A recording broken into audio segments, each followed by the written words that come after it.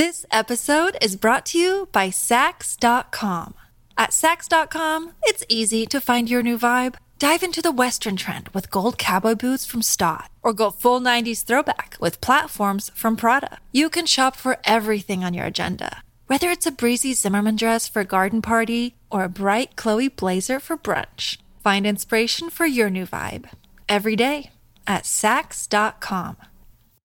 Hey, it's Ryan Reynolds, and I'm here with Keith, co-star of my upcoming film, If, only in theaters May 17th. Do you want to tell people the big news? All right, I'll do it. Sign up now and you'll get unlimited for $15 a month and 6 months of Paramount Plus Essential Plan on us. MintMobile.com/switch. Upfront payment of $45 equivalent to $15 per month. Unlimited over 40 gigabytes per month. Face lower speeds. Videos at 480p. Active Mint customers by 531.24 get 6 months of Paramount Plus Essential Plan. Auto renews after 6 months. Offer ends May 31st, 2024. Separate Paramount Plus registration required. Terms and conditions apply if rated PG. Mom deserves the best, and there's no better place to shop for Mother's Day than Whole Foods Market. They're your destination for unbeatable savings. From premium gifts to show-stopping flowers and irresistible desserts. Start by saving 33% with Prime on all body care and candles. Then get a 15-stem bunch of tulips for just $9.99 each with Prime. Round out Mom's menu with festive rosé, irresistible berry chantilly cake, and more special treats. Come celebrate Mother's Day at Whole Foods Market. Welcome to the New Books Network. In recent years, the niqab has emerged as one of the most ubiquitous symbols of everything that is perceived to be wrong with Islam: barbarity, backwardsness, exploitation of women, and political radicalization. Yet all these notions are assigned to women who wear the niqab without their consultation. So-called niqab debates are held without their voices being heard, and when they do speak, their views are dismissed. Wearing the niqab, Muslim women in the UK and the US brings niqab wearers' voices to the fore, discussing their narratives on religious agency, identity, social interaction, community, and urban spaces. Anna Piela situates women's accounts firmly within UK and US social-political contexts, as well as within media discourses on Islam. The picture painted by the stories told here demonstrates that, for these women, religious symbols such as the niqab are deeply personal, freely chosen, multi-layered, and socially situated. In our conversation, we discussed religious explanations for wearing niqab, public notions of what constitutes religious practice, mainstream media's image of niqab wearers, niqabi inclusive journalism, contradictions between religious perspectives and secular frameworks, Muslim use of social media, religious identity and pious dress, and intersections of racism and sexism with wearing the niqab. I'm one of your co-hosts, Christian Peterson, and thanks again for listening to New Books in Islamic Studies, a channel on the New Books Network. And now here's my conversation with Anna Piela about her book, Wearing the Niqab, Muslim Women in the UK and the US, published with Bloomsbury in 2021. Welcome, Anna. Thanks for joining me on New Books in Islamic Studies. How are you? I'm very good, and thanks for having me on the podcast. Yeah, very excited to talk to you about your book, Wearing the Niqab. Before we get into the book, we always start a little with our author's background. So can you tell us how you got into Islamic studies? Were there moments or mentors that kind of shaped, the topics you pursue or how you approach them? Sure. It's quite a lengthy story, so I'll give you a short version of that. Probably a long story with most people, but my undergraduate degree my major was in politics, but I found that a very, very dreary topic, the way it was sort of served up at my alma mater. So I was really, really interested in programs and courses that were being delivered sort of in parallel beside me, so to speak, in neighboring institutes and departments. And I really, really got interested in a program which was called, I think, Middle Eastern Studies. So that's where I ended up writing my thesis, and that's where I realized that there's more to it in terms of politics. That politics was sort of taught in a much more fascinating and engaging way over there. So I was still technically a politics student, but I went to a lot of lectures and workshops over there. Also, one of my good friends from college she was studying Turkish studies. So I would hang out with her, and I would, sometimes just like flick through her books. And again, there's that was my first sort of academic sort of contact with Islamic studies. That was one of her courses. So when I graduated, I decided that this is what I would like to sort of continue in grad school, and so I moved to England, and I started grad school at the University of York. My advisor was Professor Hallie Afshar, and she was one of the sort of big stars of Islamic studies in the UK. She was advising on the topic of Islamic feminism, and so at the time, the idea of digital religion was a very sort of new and fresh idea, and I became interested in the at first I was sort of browsing through a lot of web pages related to Islam, and I realized that a lot of them had women as a sort of discrete category, along with like food and customs, and that seemed a little strange to me, because to just put like half the population of a religious tradition as a sort of category, and I started asking the questions that now those of us who teach sort of digital religion always kind of suggest to students, who might be the author of that page, who is missing, what are the silences, and so I sort of figured, maybe I instinctively sort of felt that women themselves, if they were authors of such a website, they would not put themselves as a category. It felt distinctly sort of male-made, this sort of digital production, and so I deduced that there must be corners of the virtual sphere that women women inhabit, and that's how my PhD project really was born. That I went and I found there were closed groups, email groups. That was before social media and Web 2.0. So these women were kind of collaborating and interacting, discussing Islamic sources, and so really that project was very much a sort of sociology of religion project, in that I wasn't looking at it from a theological perspective myself, but I was more interested in analyzing how Muslim women themselves developed their own theologies. So that was my first book. And yeah, I mean, it went from there. After I published my first book, I got a job at a small sort of liberal arts college in England. I was teaching religious studies in Islam, and that was the sort of place where all the debates about the niqab, which was the topic of my second book, were very relevant, because that was in the north of England, in a city called Leeds, next to Bradford. And that's an area, that's a region of England that has a high percentage of British Muslims. So there were quite a lot of women who wore the niqab. On the one hand, I could sort of see them sort of moving around the sort of socio-geographic space, but also there was a lot about that in the media and in the politics.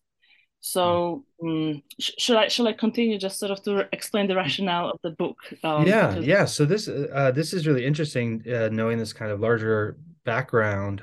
When you read this book, you really tie these kind of digital spaces, sociological spaces, political spaces, media spaces, really seamlessly throughout the book, wearing the niqab, in the sense that you both analyze how outsiders or non-Muslims are talking about this subject, but then also how women are understanding and expressing this in a kind of variety of ways to different audiences. But yeah, this is good to know. How can you talk a little bit about how the book kind of it sounds like it was sparked by the conversations around you, but when did you decide, okay, this is something that I'm going to put together as a book? So in 2013, there was a big controversy, I believe, around elementary school teachers wearing the niqab at work. Those sort of events always sparked a bigger sort of public conversation about, should we ban the niqab like the French did, or, is it compatible with the so-called British values? And those debates, those kind of conversations were always incredibly aggressive, incredibly negative, toward the women who chose to wear the niqab. And one very sort of characteristic feature of those conversations was that, at least in 2013, I don't recall a single woman invited to a TV studio or even asked to comment in a newspaper article. So that to me was shocking, because I expected a sort of journalistic principles being upheld, that you ask people not just one side of the conversation, right? That everybody gets a say. And here we had a situation where certainly not everybody got a say. And I would say those women were central to the whole conversation. Like, how could you exclude them, given that they, presumably would have had to say the most, as people who actually experience this, people who engage in this religious practice. And of course, I understand that the stereotype of the silent Muslim woman, or the subjugated woman who does not have a voice, really played out I think, in this. And so there was nothing in the media that I could find that would engage these women. So I thought, okay, so maybe the academic sources, maybe there will be some articles or some books about this. Maybe somebody interviewed them, and I was shocked to be honest, to see that the situation was the same. So there was quite a lot of research about the experiences of hijab wearing, but as far as the niqab, there was nothing. Maybe maybe one or two sort of interviews in a larger corpus of maybe 20 interviews, 18 of which would be with women who wore the hijab, and one or two with women who wore the niqab. But the niqab really was not sort of tackled in terms, as a sort of centrally as a religious practice. So I figured this was worth it was so basically I had to write that book that I couldn't find. I couldn't find that book, and I wanted to tackle this from a different perspective. So I wanted to start with the women, and I was kind of really keen on giving or sharing the agenda with them. And so yeah, my preference would have been to just talk about their religious experience and what they think about it, and completely leave behind the sort of political layer of it. But it's impossible, because in those accounts, in the interviews, the political stuff came up anyway, because everything is dialogic. Nothing is outside of a context, so that context inevitably had a role. It's but I tried to put their experiences and their arguments sort of as a starting point and in the center, and not to sort of be overtaken by the other stuff, because there was actually quite a lot of academic literature, scholarship about the legal aspect of niqab wearing. There were quite a lot of those articles that didn't rely on interviews with women, but they were just analysis, sort of a humanistic analysis that talked about human rights, or there was even a whole sort of bunch of articles written by kind of medical researchers talking about does the niqab have an impact on vitamin D production or on driving and ice and things like that. So yeah, there was like practically every social science and humanities discipline and beyond had something about the niqab, but without women's voices. So that's how this came about. And I partnered with a Muslim women's NGO. It was called Muslim Women's Council, and so they sort of introduced me to quite a lot of my interviewees. Not all of them, but quite a few through their events, and I was able to just tag along and introduce myself, and quite a few women were interested in the project, so they ended up being interviewed. But another of my friends had a friend who was a teacher in the Islamic girls' school, so I was able to interview all the teachers who were niqabi women. So by virtue of being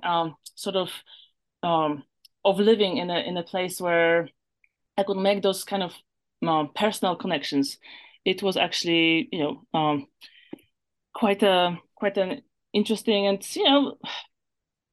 I wouldn't say it was an easy process. I'm not Muslim. I'm sort of your regular white female researcher who had to be in some ways checked out, right? So a lot of women, for example, asked me for my previous work just to kind of see the style I was writing in and my arguments to make sure that I wasn't going to sensationalize them.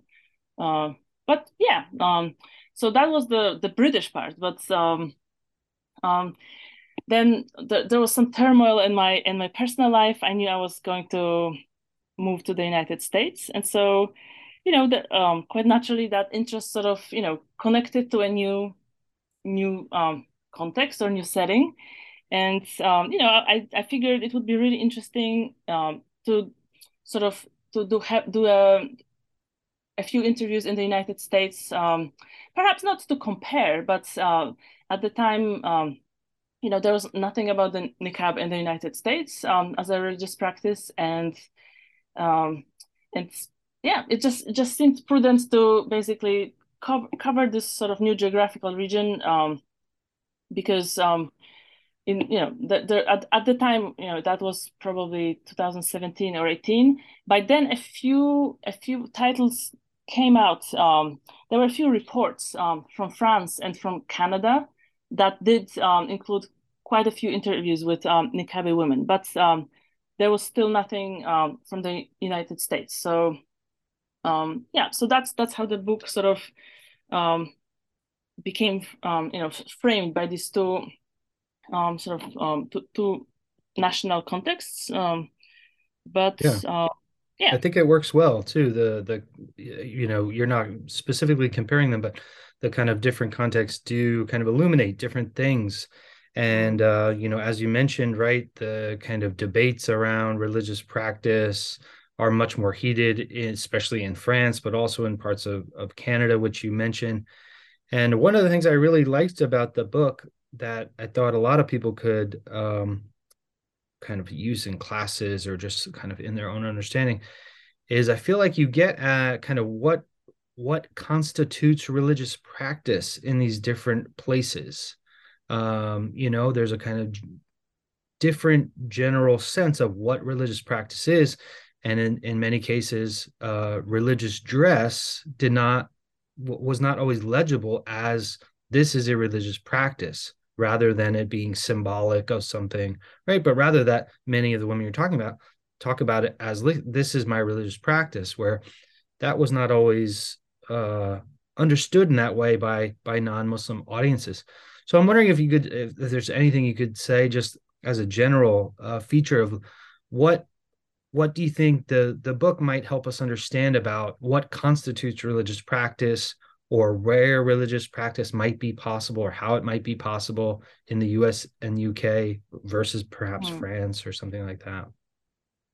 Yeah, so I take definitely the sort of academically speaking a constructivist view of religious practice.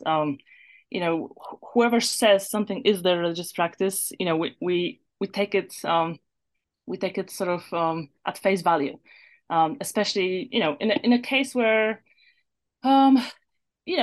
we've got something in the category of covering, and so I would say sort of generally, and I'm sort of using very sort of generalist terms. Generally, few people would kind of contest the idea that, for example, the hijab is religious practice, but there have been quite a few vocal groups, taking part in those niqab controversies and debates, that would say, oh, this, face covering is not a religious practice. It's not an Islamic practice. And so, there were several different sort of arguments to back this up. One of them being that, the Quran does not say anything about face covering, and therefore, if the Quran says nothing about this, then it's not a thing. But I would sort of counter this, saying that actually, if you look at the Quran, and that's Asma Barlas wrote about this at length. The Quran doesn't actually say anything about head covering as such. Does not say much about hair covering. There's the hijab is not used in terms of as in such terms as we understand them today. So the hijab is used in the meaning of a curtain and so on. And so taking that argument that specifically in the Quran there is not such an injunction that women must cover their hair, we could say, and in that case, the hijab is not, as it were, in the Quran. So there's no difference here between these two, and yet we accept one but reject the other, even though those who practice face covering claim that for them it has religious relevance, and explain very sort of in sophisticated ways how that happens, how they feel about it, and so yeah. I mean, it's what's striking to me is that the two groups that actually you would not see those two groups as natural allies. Those who deny the religious relevance of the niqab, one of them would have always been these people who sort of advocated for a niqab ban or a burqa ban, and then you've got a group of secular Muslims who sort of do not like the idea of the niqab and don't like to be associated with it because they see it as a sort of fundamentalist religious practice. And so basically as if to say, oh, I'm not a fundamentalist, they would say, oh, niqab is not religious, it's cultural. So I've heard that from quite a few people, and at the end of the day, that's not their business. It's the women's business. How they choose to practice their religion in this case, and so that was my sort of starting point and principle of the book. That I did not debate that. I did not debate if whether in the Islamic sources, whichever madhab would agree with it or make it obligatory. I mean, I made a few references to that, but that was not the point of the book. The point of the book was to understand how the women experience it. And in legal sense, especially in Europe, less so in the United States. In the United States, I think, as far as the niqab, I would say the separation of state from religion kind of works well enough, in the sense that there was one project, there was one proposal that was shut down in Georgia, and that never really came back on the political scene again. That somebody wanted niqab banned in their state, but in Europe, as we know, the story is diametrically different. I think there are probably, maybe 10 or 11 countries now that have banned face covering. And some of them are explicitly targeting the Muslim community. Some of them pretend to not be targeting, and they claim that this relates to all face coverings. But that's not really a very sort of honest stance. And the whole idea here, the European Tribunal of Human Rights basically protects religious practices that are sort of enshrined, right? That religious experts would agree on that they are religious practices, and therefore they will be protected. But here, the whole sort of, and that's one part of that paradox. The second part of the paradox is that, of course, if anybody kind of identified the face or head covering as something instituted by religious authorities, then there would be immediately a controversy that women are being forced to cover. And so Muslim women have been at pains, those who do cover, they have been at pains to say, that in a huge majority of cases, this is a choice. This is not, sort of injunction or anything forced. They choose to cover because that kind of increases their spiritual experience. And so, and by virtue of this kind of free will argument, they cannot be protected legally. And so, yeah, that's a big problem, because in countries like France or Belgium, a lot of women are kind of reported to just stay at home because they cannot participate in the public sphere in the manner that they would prefer, with covered faces. So they're kind of imprisoned in the house by law, by the legal changes, not by their male relatives, as some Islamophobes would suggest that they're being kept at home. They're not allowed. They're actually choosing not to participate because it's not on their terms. This episode is brought to you by Saks.com. At Saks.com, it's easy to find your new vibe. Dive into the Western trend with gold cowboy boots from Stott, or go full 90s throwback with platforms from Prada. You can shop for everything on your agenda, whether it's a breezy Zimmermann dress for a garden party or a bright Chloe blazer for brunch. Find inspiration for your new vibe every day at Saks.com. Look, Bumble knows you're exhausted by dating. All the must not take yourself too seriously and 6'1" since that matters. And what do I even say other than hey? Well, that's why they're introducing an all-new Bumble with exciting features to make compatibility easier, starting the chat better, and dating safer. They've changed, so you don't have to. Download the new Bumble now. While you are centering niqab wearers' voices throughout the book, you set up the conversation well, and you've already kind of pointed to some of this. But the first chapter in the book kind of covers how media generally discusses women who wear niqab, just so people can follow the kind of trajectory of the book. What would you say is the general portrait of niqab wearing women that the media has created, since they generally don't include their voices? Well, it is definitely being sort of orientalized, and otherized. I would say it's a little better these days. I have seen more niqabis kind of invited to comment on these things, on these sort of political controversies that involve them.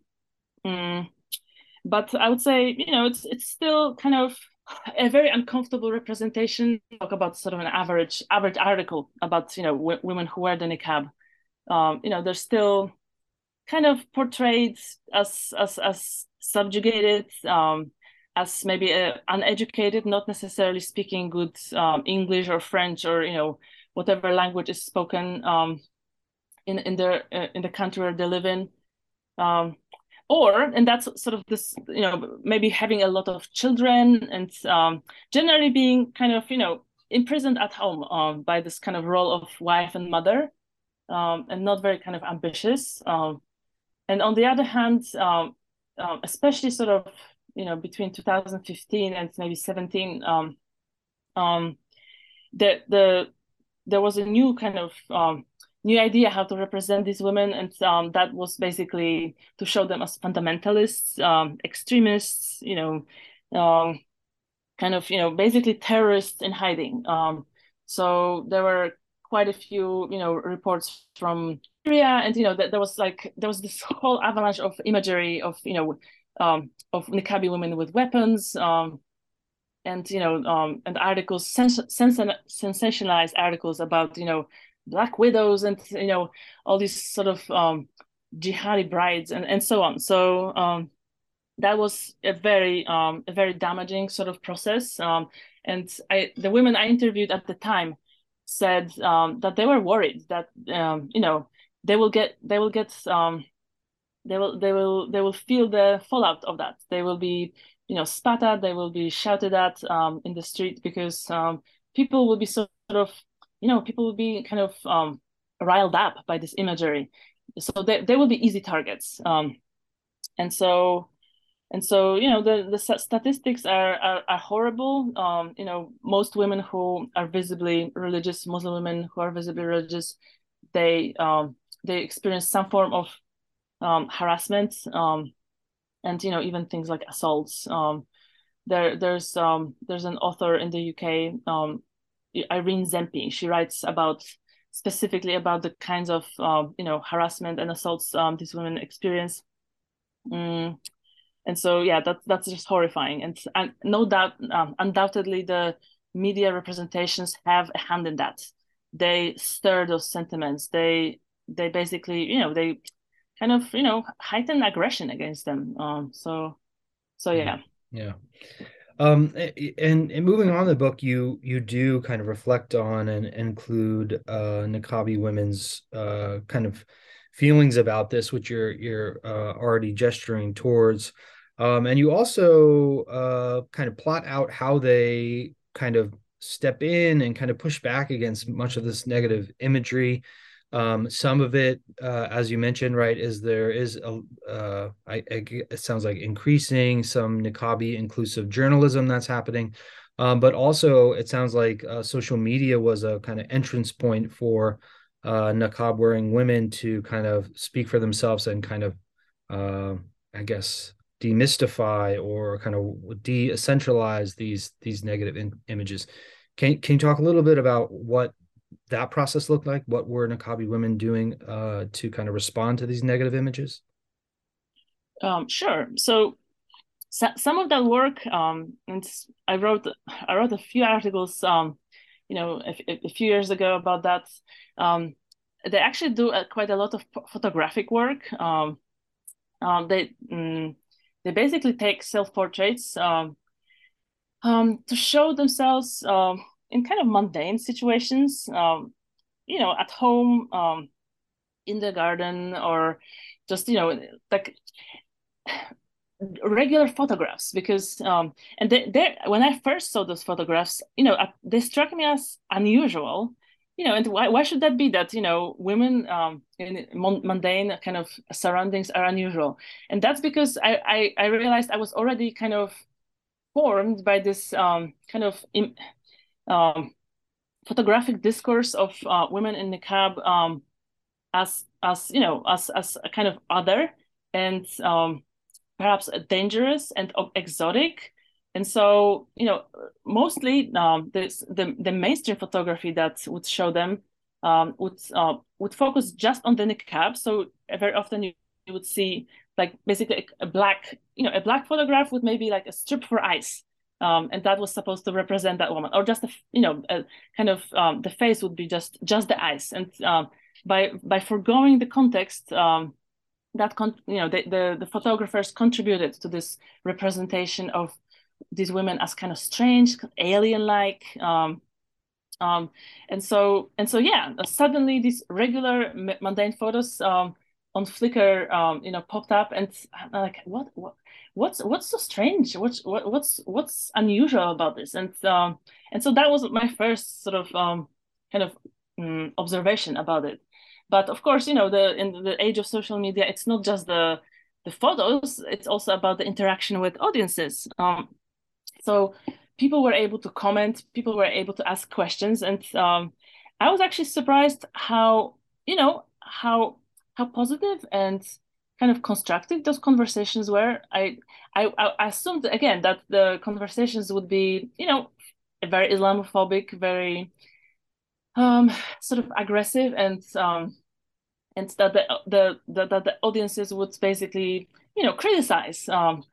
But actually, people seem to recognize that this was their chance to perhaps, ask questions and find out more about it. So this was a second kind of second observation that really, was in some ways shocking, positively shocking, that you could have a conversation between regular non-Muslims who wanted to engage with these women who were in the niqab, just sort of, on a sort of very human level. So I saw that as a kind of opportunity for women who were in niqab to educate, because that's what they expressed to me in the interviews, that they really wanted to educate it, the mainstream public about what this is, because they were very tired of the stereotypes, and they jumped up.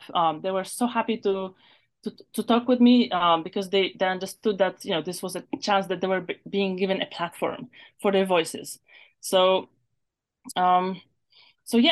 social media definitely is useful in the sense that there are no gatekeepers, like in the traditional media, where everything has to go through the editor, and the journalist, the reporter, has to be interested in the topic right first before anything happens. So basically they could go out there, and they sometimes even manage to kind of gain popular support, by the use of hashtags. And that was the case in Canada, I think, where their prime minister said something very unsympathetic, something very stereotyped. And so somebody created a hashtag that was kind of a sarcastic response to that statement. And so a lot of people basically, took up the hashtag. There was, it was trending for a while, just to say that, Canada is not treating Muslim women right. And so, that kind of, was definitely kind of a PR success, you could say. And so, these days it's nothing unusual. There are groups everywhere that kind of associated women who wear the niqab, and this is nothing kind of unusual anymore. But that's definitely a very useful kind of option for them to kind of communicate. Yeah. You also get into the more kind of spiritual and religious understandings of wearing the niqab for these women, which was one of your kind of central goals to understand. And you flesh this out in a lot of detail. So how do your subjects that you're talking to, how do they express their understandings of pious dress and kind of the religious explanations for their decisions to wear the niqab? Yeah. So I interviewed women who quite, definitively and openly said they chose to wear the niqab.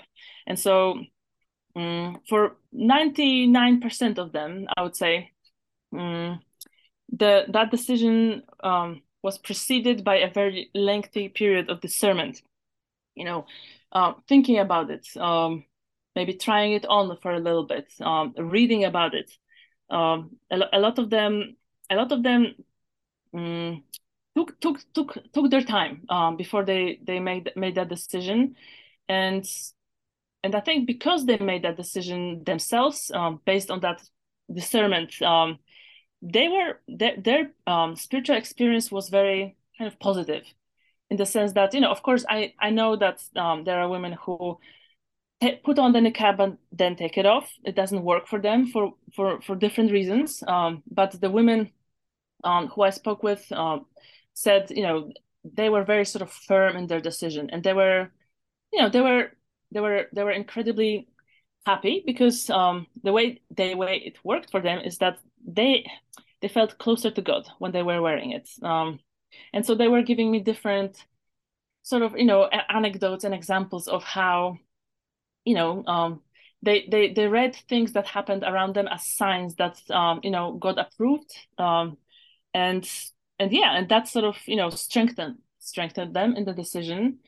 But yeah, I mean, they definitely did not wish to be seen as people of the sort of highest religious order, or spiritual order. They said, they're not better by wearing the niqab than other women, women who might be wearing the hijab or not covering their head at all. They said, it is an incredibly personal decision, and definitely something like that, like something like covering the face cannot or must not be instituted, because if it's instituted, it's going to be, just not this. Not it's not going to have that spiritual aspect. It's going to be a burden, and they very often quoted that Quranic verse that religion is not meant to be a burden for you. So yeah, I mean, sorry, I lost my. No, that's great. But the other thing that happens when your subjects are talking about this is this kind of religious explanation does not always translate in the clearest ways to non-Muslim audiences. So there seems to be this kind of communication breakdown that you point to as well, where religious perspectives are kind of almost misunderstood or not understood at all in a kind of secular framework of the US and UK that you're talking about. So maybe you could talk a little bit about this as well. How do niqab wearers who are understanding this from a religious perspective help non-Muslim audiences make sense of this in this kind of these secular audiences or these secular sensibilities that don't always kind of understand it in the same way? Yeah, so these women are incredibly astute in recognizing that communication gap or disconnect, because it is there's some literature that talks about how the pious language is not understood, it's rejected, is kind of laughed at sometimes, even but by your sort of mainstream member of the public. And especially, I would say when it pertains to Islam, because Islam is not just like any other minority religion, whether in the UK or in the United States. It's 10 times more otherized and vilified than others. So yeah, religious language that comes from a Muslim very often is just treated with suspicion, and so the women who wear the niqab recognize that, and they still they had to communicate, and the niqab is for a non-Muslim is the first thing they see, and the first thing that very often they want to sort of use as a point of connection. So Muslim women who wear the niqab that I interviewed, they developed strategies to sort of translate the niqab and more largely the sort of language of piety into the secular language, because otherwise they knew that they would be misunderstood, and the communication act would not happen. And so they used many different strategies. I call them frames. So they would use humor, for example, just to sort of if somebody kind of asked about the niqab and it was winter, the woman would say, oh, it keeps me warm, and keeps my nose warm, and whatever. So humor is kind of a well-recognized strategy for people who are frequently otherized, to sort of to break that barrier. And of course, from a sort of ethical point of view, they should not have to do that, but that is the reality, that they needed to work, they needed to be out there and communicate with people. I think that particular situation with the winter was basically this woman was a driving instructor, and she was just standing next to another driving instructor at the examination center. So this was kind of like a professional conversation. And yeah, it must have been highly uncomfortable for her to discuss this, but that's how she sort of batted it away.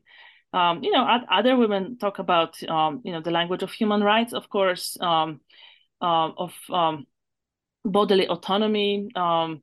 They talk about, the niqab as, sort of comparing it, for example, to a tattoo, that, a lot of people wear tattoos. Some people even, have like a full body tattoo, and, that nobody's talking about banning such a full body tattoo, even though it might make some people uncomfortable. It might make it harder to recognize that person or whatnot. But yeah, they pointed out to these kinds of inconsistencies to show that there is a lot of margin for acceptance of difference in the British and American societies, but they're kind of like the niqab is very often beyond the acceptable difference. That's like a step too far. The religious, and yes, we understand and we accept other religions and minorities, but this is a step too far. This is just, something that kind of almost offends. And so, yeah, I mean, I would say that, this was incredibly, it was a survival instinct really to learn to talk about it in ways that could be understood and perhaps accepted. Yeah. And this, you wrap up the book kind of looking at some of these broader kind of issues of wearing the niqab in the context of things like racism and sexism and Islamophobia more generally. So can you talk about how wearing the niqab intersects with these other kind of broader kind of public issues? What are the social effects for niqab wearers in these kind of negative contexts?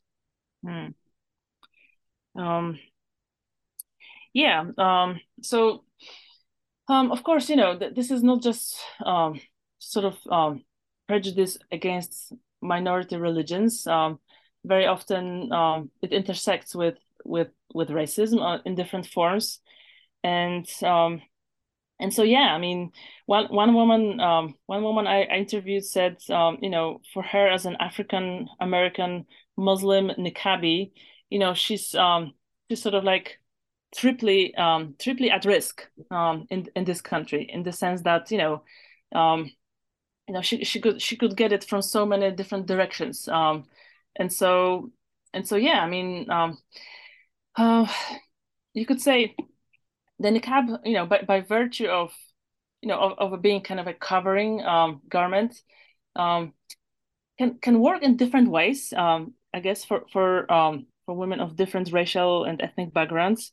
And so yeah, for a few Black Muslim women who I spoke with, this was something that basically shielded them from racist reactions from fellow Muslims, because the more covered up they were, the less racist kind of harassment they had, because there is the issue of there's the issue of anti-Black racism amongst Muslims, and so for them, actually putting on the niqab was kind of a relief, because they basically protected themselves in that way.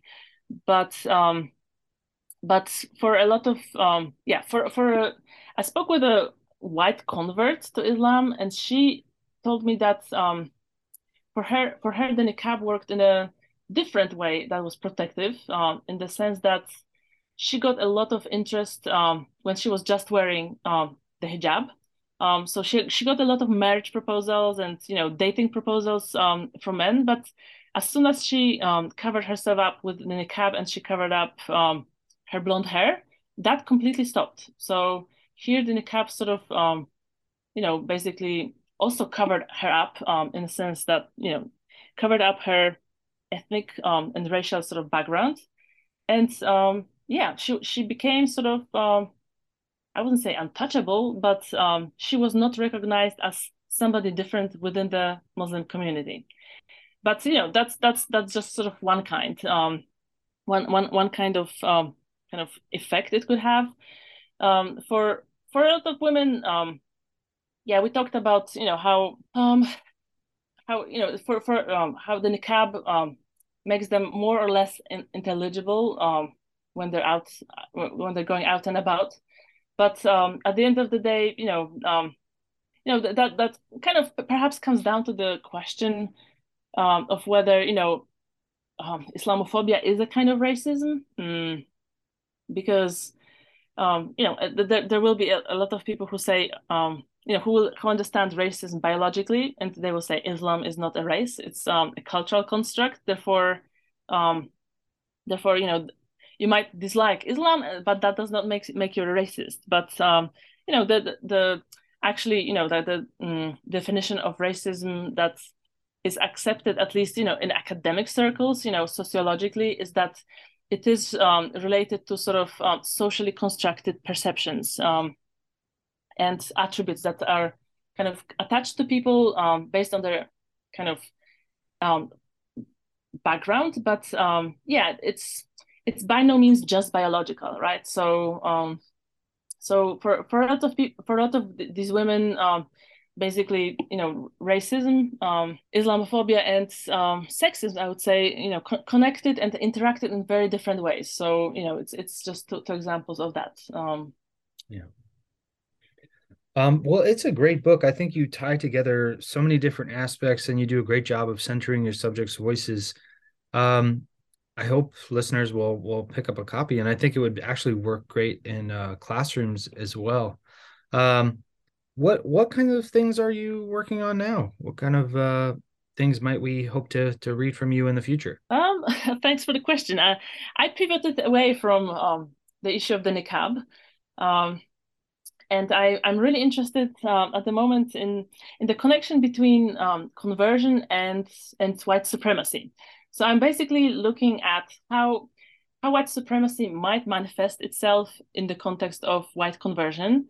And when we say white supremacy, it's often kind of associated with maybe like clean-shaven men demonstrating, neo-Nazis, and certainly there is actually a population of people from those movements who convert to Islam. But I'm interested in white supremacy as it kind of manifests in day-to-day life, and so. That's a project I'm working on with my colleague Joanna Krotofil from Poland.